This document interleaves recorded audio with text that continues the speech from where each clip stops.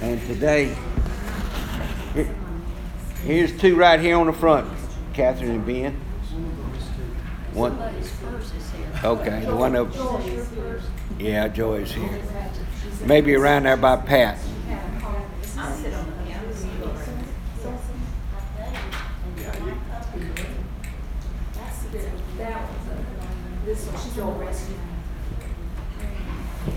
Okay. Most everything that I'm going to say today has probably been taken from this book by J.C. Ryle. He was a contemporary. That's okay, Cleaver. He was a contemporary Spurgeon. He died in 1900, but it's what he's got is good, and he kind of rings my bell with this. And then also another source that I use, and Art mentioned it in his notes last week, is the Bible Knowledge Commentary by the Dallas faculty, and so we'll go from there. Okay, let's look at Matthew, and we'll go just back a little bit to chapter 12, and where Jesus, the Pharisees were accusing Jesus of casting out and doing miracles by Satan, and he said that's not the case. And he quoted some Old Testament situations, Jonah and the queen of the south, as he has said, Jesus said, Queen of Sheba. And he said something is greater than Solomon and Jonah is here. And at this point, the Pharisees basically turned Jesus off. They didn't want anything else to do with him. They had their mind made up, as we talked last week. Now when we go later on in the gospel and we get to the crucifixion, and they ultimately said, let their blood be on us, his blood be on us and on our children. John said in the first chapter, he said he came unto his own, but his own received him not. So they actually did reject Jesus as early as this point here. And then Jesus himself started doing something very different. He started teaching in parables. The Sermon on the Mount was all in what he needed to say, and then in this particular point, he started teaching in parables. Now, what is a parable? Anybody? Okay, earthly story with a heavenly meaning. The word really means to throw alongside, to compare two things, and we've heard parables all our lives. If you've been in church at all, and you know what has been said there. So, beginning in verse 13, in chapter 13, he says that Jesus went out of the house and was sitting by the sea, and a large crowd followed him. So he got into the boat and sat down, and the whole crowd was standing on the beach. This was very common for Jesus. We know today that sound travels better across water, and so he had his own microphone there, and he began to teach. Verse 3 of chapter 13, and he spoke many things to them in parables, saying, Behold, the sower went out to sow. Well, Pastor Bobby mentioned to us a couple of weeks ago that we're all preachers. And we talked about that last week, that we all have a story to share, a gospel to proclaim. So we're all teachers and we're all preachers. He says he wants to be addressed as pastor, and I understand that. So here the sower would be the preacher. All right, I want to stop and just say a little bit about sowers. You know, and I know that all sowers are not the same. True? They don't sow the same seed. So you need to be careful who you're listening to. And you need to be careful in what the seed they're sowing. Now, if the Holy Spirit lives within you, He will show you and guide you and teach you these things. And we need to be careful to understand that. Now, in this particular context, we know that the seed is the Word of God. We've said again, Pastor Bobby said it last week when he was going through the things that makes Southern Baptists and Bible believers that this is the only authority we have. The total authority is wrapped up in this book. And so everything we teach, if it's not in accordance with this book, it doesn't hold a light. Dr. Ryle, the commentary that I mentioned a while ago, those are comments on Scripture. And I'm kind of like the old country preacher sometimes. The Bible throws a lot of light on those commentaries. So when all else fails, we come back to the book, which is the seed or the Word of God. So let's pick up in verse 3 again. He spoke many things to them in parables, saying. Oh, before I go any further, there's 7 parables in this 13th chapter. We're going to hit, well, I don't know how far we'll get, but we're going to hit as many as we can. But there's a couple we'll kind of give a glancing blow to. And there are 2 in particular that Jesus commented on or gave a reading to, and we'll stay with those for the most part. Verse 3, and he spoke again to them in parables, saying, behold, the sower went out to sow. And as he was sowing, some seed fell beside the road. The birds came and ate them up. Others fell on rocky places where they did not have much soil, and immediately they sprang up, because they had no depth of soil. But when the sun had risen, they were scorched, and because they had no root, they withered away. Others fell among the thorns, and the thorns came up and choked them out.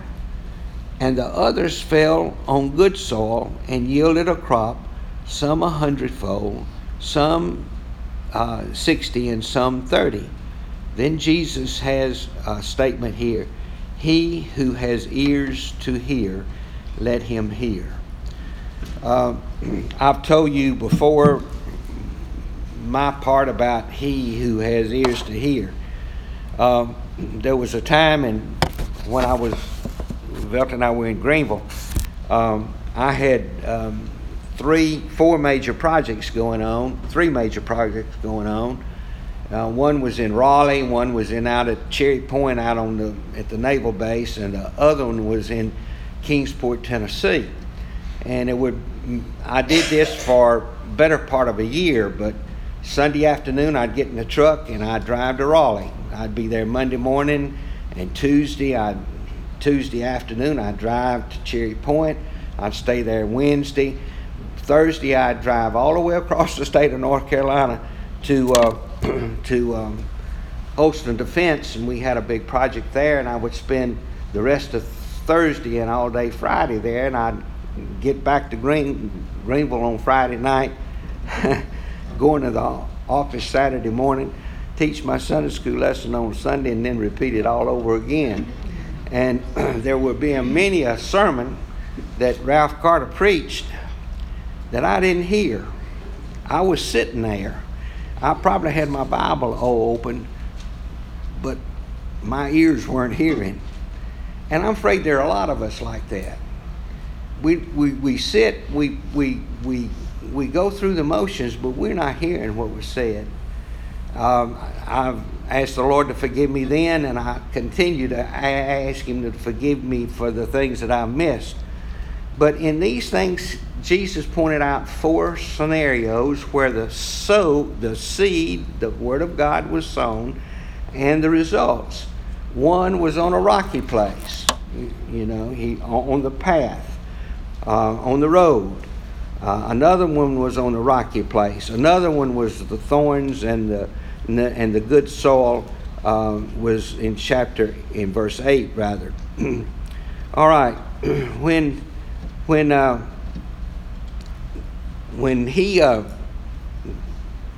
the disciples heard this,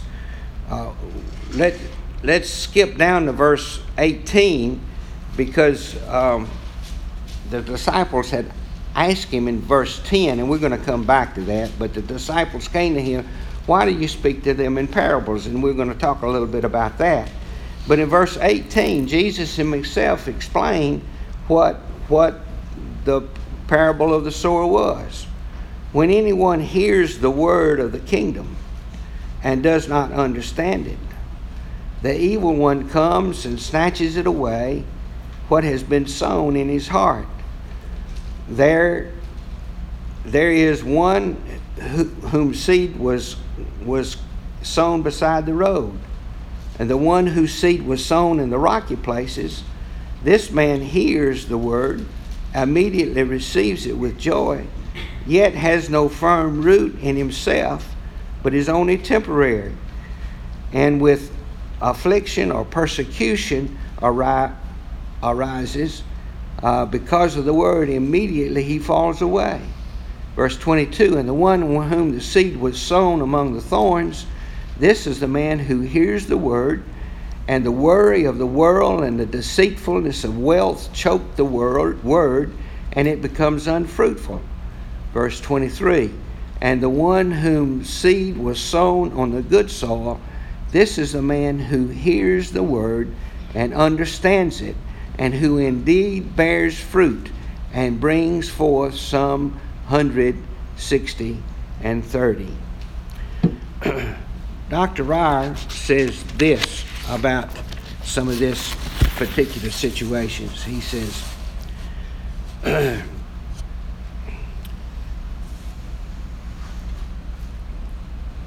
we may listen to a sermon with heartfelt, like the hard path, careless, thoughtless, unconcerning. Christ crucified may be set before us most movingly, and we hear of his suffering and utter indifferently as the subject in which we have no interest.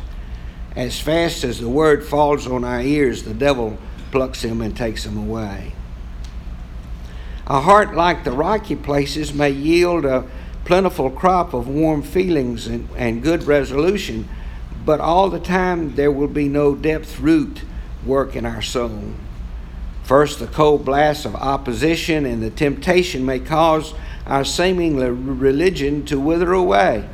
Alas, there are too many hearers. There's more love of the sermon and no sign of grace.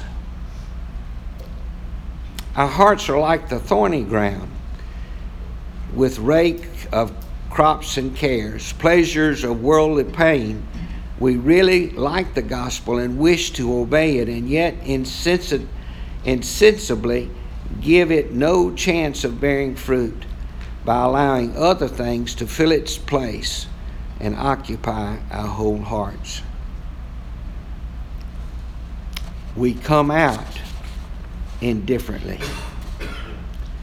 So we may rest assured to reach heaven, at last it needs something more than going to church regularly on Sunday and listening to preachers. The Word of God must be received into our hearts and become the mainstring of our conduct. It must produce practical impressions on our inner being that will appear in our own outward behavior. If it does not do this, we have only added to our condemnation and the day of judgment. We've all heard about the broad road and the narrow way. We have understood that there's many will go there, but few will find it.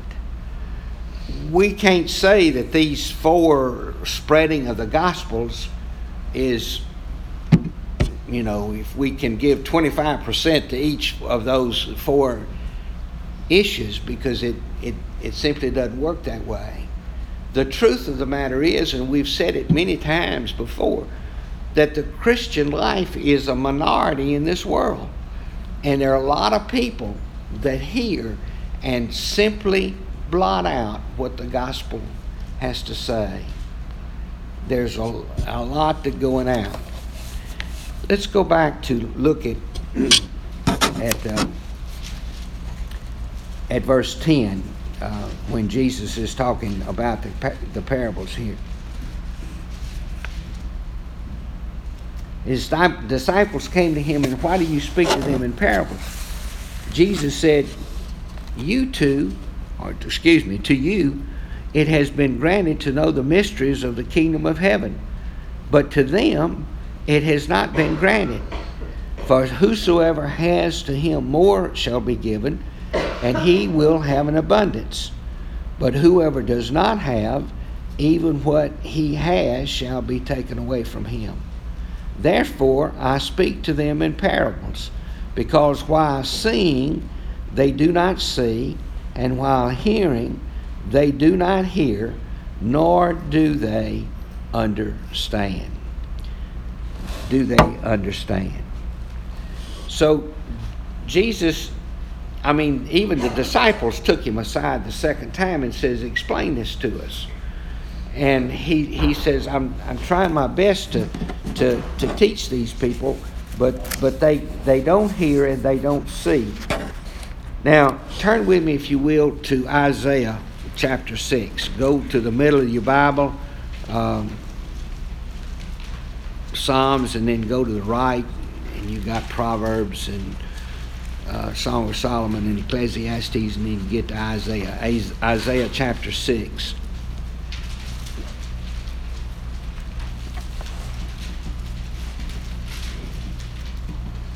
This is a beautiful thing of Isaiah. We've gone through this when we went through Isaiah and spent a lot of time there. We just mentioned it because Jesus quoted it in Matthew. Verse 1 of chapter 6. In the year King Uzziah's death, I saw the Lord sitting on a throne, lofty and exalted, and his train of his robe filled the temple. Seraphim stood above him, each having 6 wings. With 2 he covered his face, and with 2 he covered his feet, and with 2 he flew. And one called out to the other and said, Holy, holy, holy is the Lord of hosts. The whole earth is full of his glory, and the foundations of the threshold trembled at the voice of him who called out, while the temple was filling with smoke.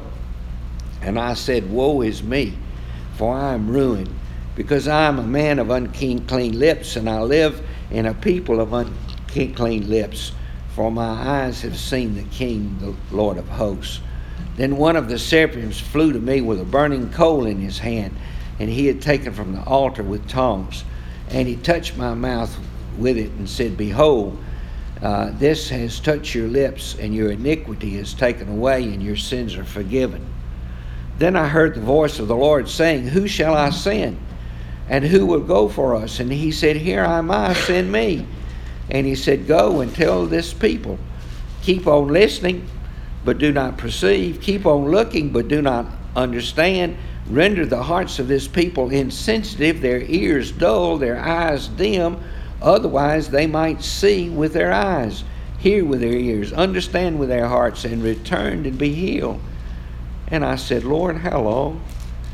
He answered, Until the cities and the devastation and without inhabitant, houses are without people, and the land utterly desolated.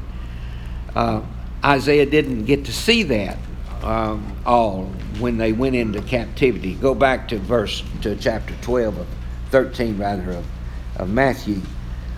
And in verse 14, Jesus himself quoted what we just read.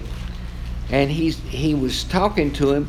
He says, verse 13, he says, See, they do not see, and while they're hearing, they do not hear, nor do they understand. And what Jesus has said, it's been going on for a long, long time, because this is the same message that Isaiah preached 400 years before. He says, they don't see, they don't hear, and their hearts are just as cold as they often was. Verse 16, he said, but blessed are your eyes because they see, and your ears because they hear. For truly I say unto you, that many prophets and righteous men, desiring to see what you see, and did not see it, and to hear what you hear, and did not hear it. So the word is sown, and it brings forth fruit. That's the whole idea of salvation. It brings forth fruit. And what is the fruit that it brings forth? Go to Galatians chapter 5. Galatians chapter 5. GE Power Company. Go to Corinthians G. That's how I learned it. Galatians chapter 5.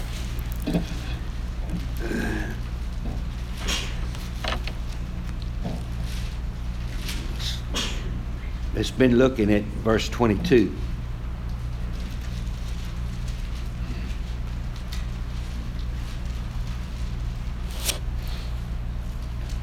But the fruit of the Spirit is love, joy, peace, patience, kindness, goodness, faithfulness, gentleness, self-control.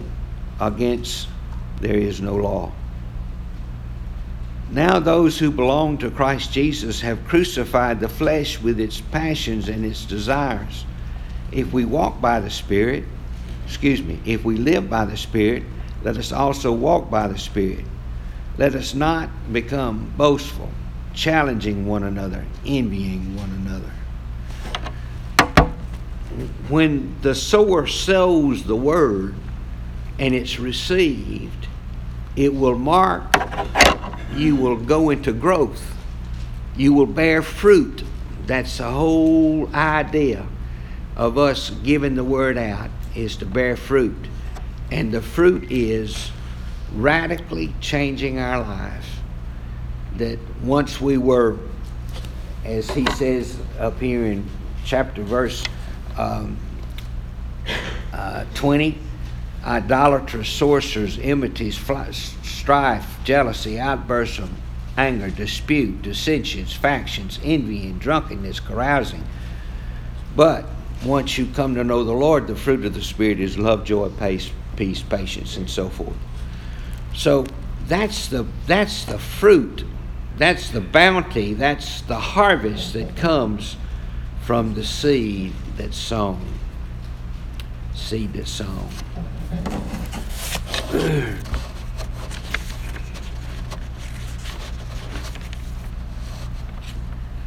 There is one evidence for hearing the word rightly.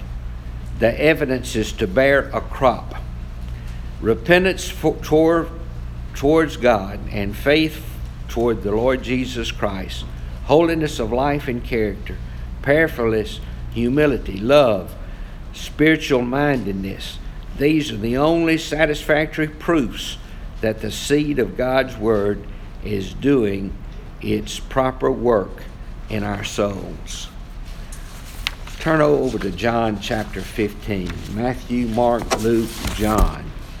John chapter 15.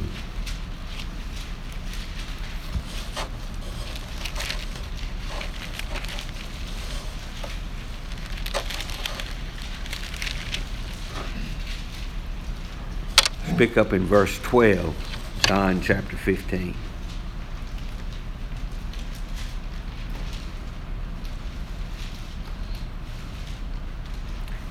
You've heard this said many times over the last few weeks. John chapter 15, verse 12. This is my commandment, that you love one another, just as I've loved you. Greater love has no one than this, than one lays down his life for his friends. You are my friend if you do what I command you. No longer do I call you slaves, for the slave does not know what the master is doing, but I've called you friends. For all things I have heard from my Father, I have made known to you. You did not choose me, but I chose you and appointed you that you would go and bear fruit, and that your fruit remains, so that whatever you ask in the name of the Father, ask in the Father in my name, he will give it to you. This I command you, that you love one another. So he said he had appointed us that we may bear fruit, and that your fruit would remain. Okay. The parable of the sower. Now let's look at verses 24. Back to Matthew. Matthew 13, verses 24. Jesus presented another parable to them, saying, the kingdom of heaven may be compared to a man who sowed good seed in his field. But while his men were sleeping, the enemy came and sowed tares among the wheat and went away. But when the wheat sprouted and bore grain, the tares became evident also. The slaves of the landowner came and said to him, Sir, did you not sow good seed in the field? How then does it have tares? And he said to them, an enemy has done this. The slave said, do you want us to go then and gather them up? But he said, no, for while you're gathering up the tares, you may uproot the wheat with them. Allow both of them to grow together until the harvest. At that time of harvest, I will say to the reapers, first gather up the tares, bind them in bundles, and burn them up, but gather the wheat into my barn.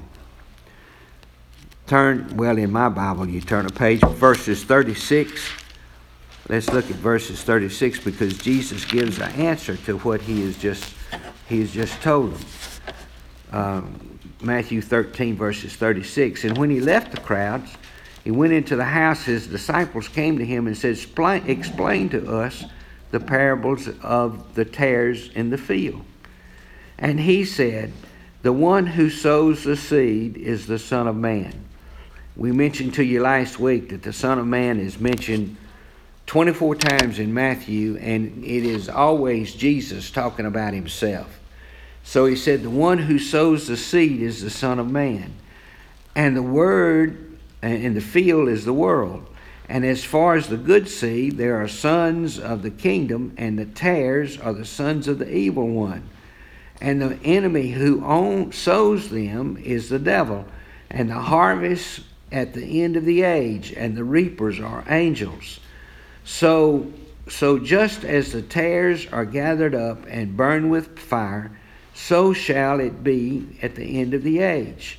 The Son of Man will send forth his angels, and they will gather out of his kingdom all the stumbling blocks which those committed lawlessness, and will throw them into the furnace of fire. And in the place there will be weeping and gnashing of teeth, until the righteous will shine forth as the sun, and the kingdom of their Father. He who has ears to hear, let him hear. When we were in Isaiah, Art and I told you that part of Isaiah's prophecy was then, and part of it was to be fulfilled in Israel's lifetime, and some of it was way down the road. And this is what Jesus is saying here.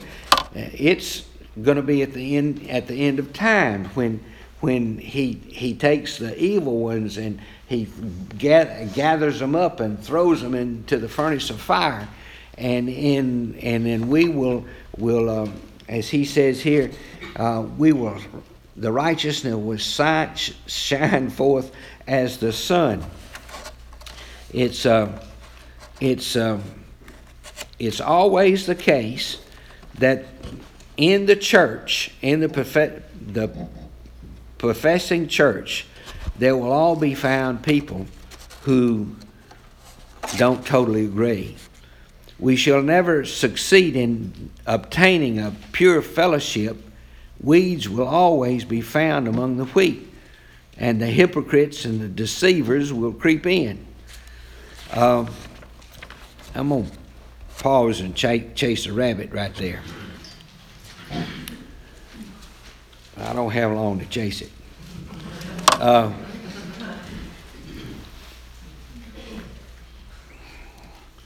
I think our fellowship really right now in church is fantastic. I don't know of any undercurrent at all.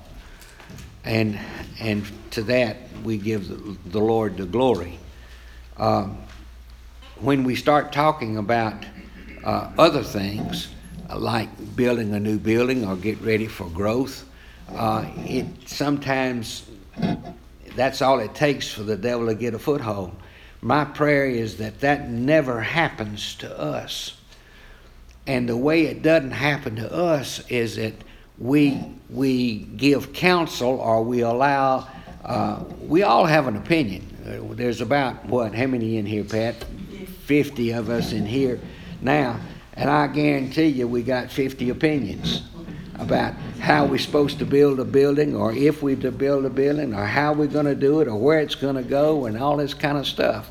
My prayer is that when we work through all this, and it's not going to be quickly, a year, 2 years, I don't know how long it'll take, but it'll take some time. I hope that we've got enough life in us, or enough unity in us, that we'll yield to somebody else's opinion.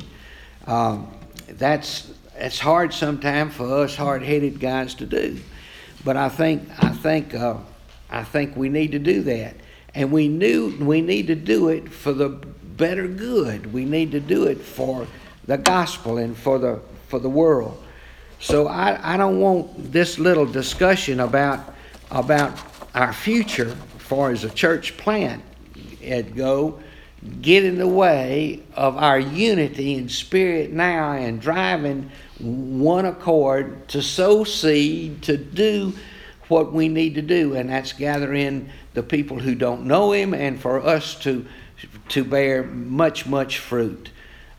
So Dr. Ryle, I think, is just giving an example here that it happens. And he closed out here, he says, who were weeds today may be wheat tomorrow. So I don't know how that's going to happen, but anyway, and those who weren't believing could become believers. So we need to continue in that vein.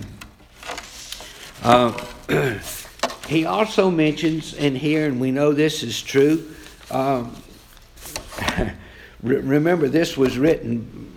The man died in 1900, so it was written early, and we say something from time to time. We have people we call church hoppers. Do you ever know anybody that's a church hopper? All right, he says it a little bit differently. He says we spend our lives in migrating from communion to communion, and pass our days in perpetual disappointment, go where we will and worship where they may. We'll always find weeds. You know, like the fellow says, if you find a perfect church, it won't be perfect when you get there. So that's what it is. So I think we just need to be careful with what we say and how we say it. And Jesus said at the end of the time, He said the saved will be redeemed forever and ever, and the tares that Satan has sown will be thrown into the lake of fire. So that's the two major parables that he says here. In verse 31 and 32, he talks about the mustard seed, and in verses 33, he talks about leaven. Then in verses 44 and through 46, he talks about the hidden treasure and the costly pearl. Let's look at verse 44. The kingdom of heaven. Okay, let me stop about the kingdom of heaven. Matthew, Mark, and Luke are what? Synoptic Gospels, and they paraphrase. Matthew says the kingdom of heaven. Luke and and Mark say the kingdom of God. Why? Why does Matthew call it the kingdom of heaven, and the other two call it the kingdom of God? Art mentioned to you early on in the chapter where this gospel was written to who? The Jews. He was written to the Jews. How did the Jews, when they talked about God, they didn't talk about God. Even in today's writing, you can go online and go to Judaism 101, and when they have God mentioned in there, they'll have G dash dash. They don't mention the word God. So Matthew didn't use the word God. He used the word heaven because that was his audience that he was talking to at this point. Okay, let me go on. Verse 44. The kingdom of heaven is like a treasure hidden in a field, which a man found and hid again. And from joy over it, he goes and sells all he has and buys the field. Verse 45. Again, the kingdom of heaven is like a merchant seeking fine pearls. Upon finding one pearl of great value, he went and sold all that he had and bought it. Jesus doesn't comment on those things. But these two parables are meant to teach us the importance of giving up everything we have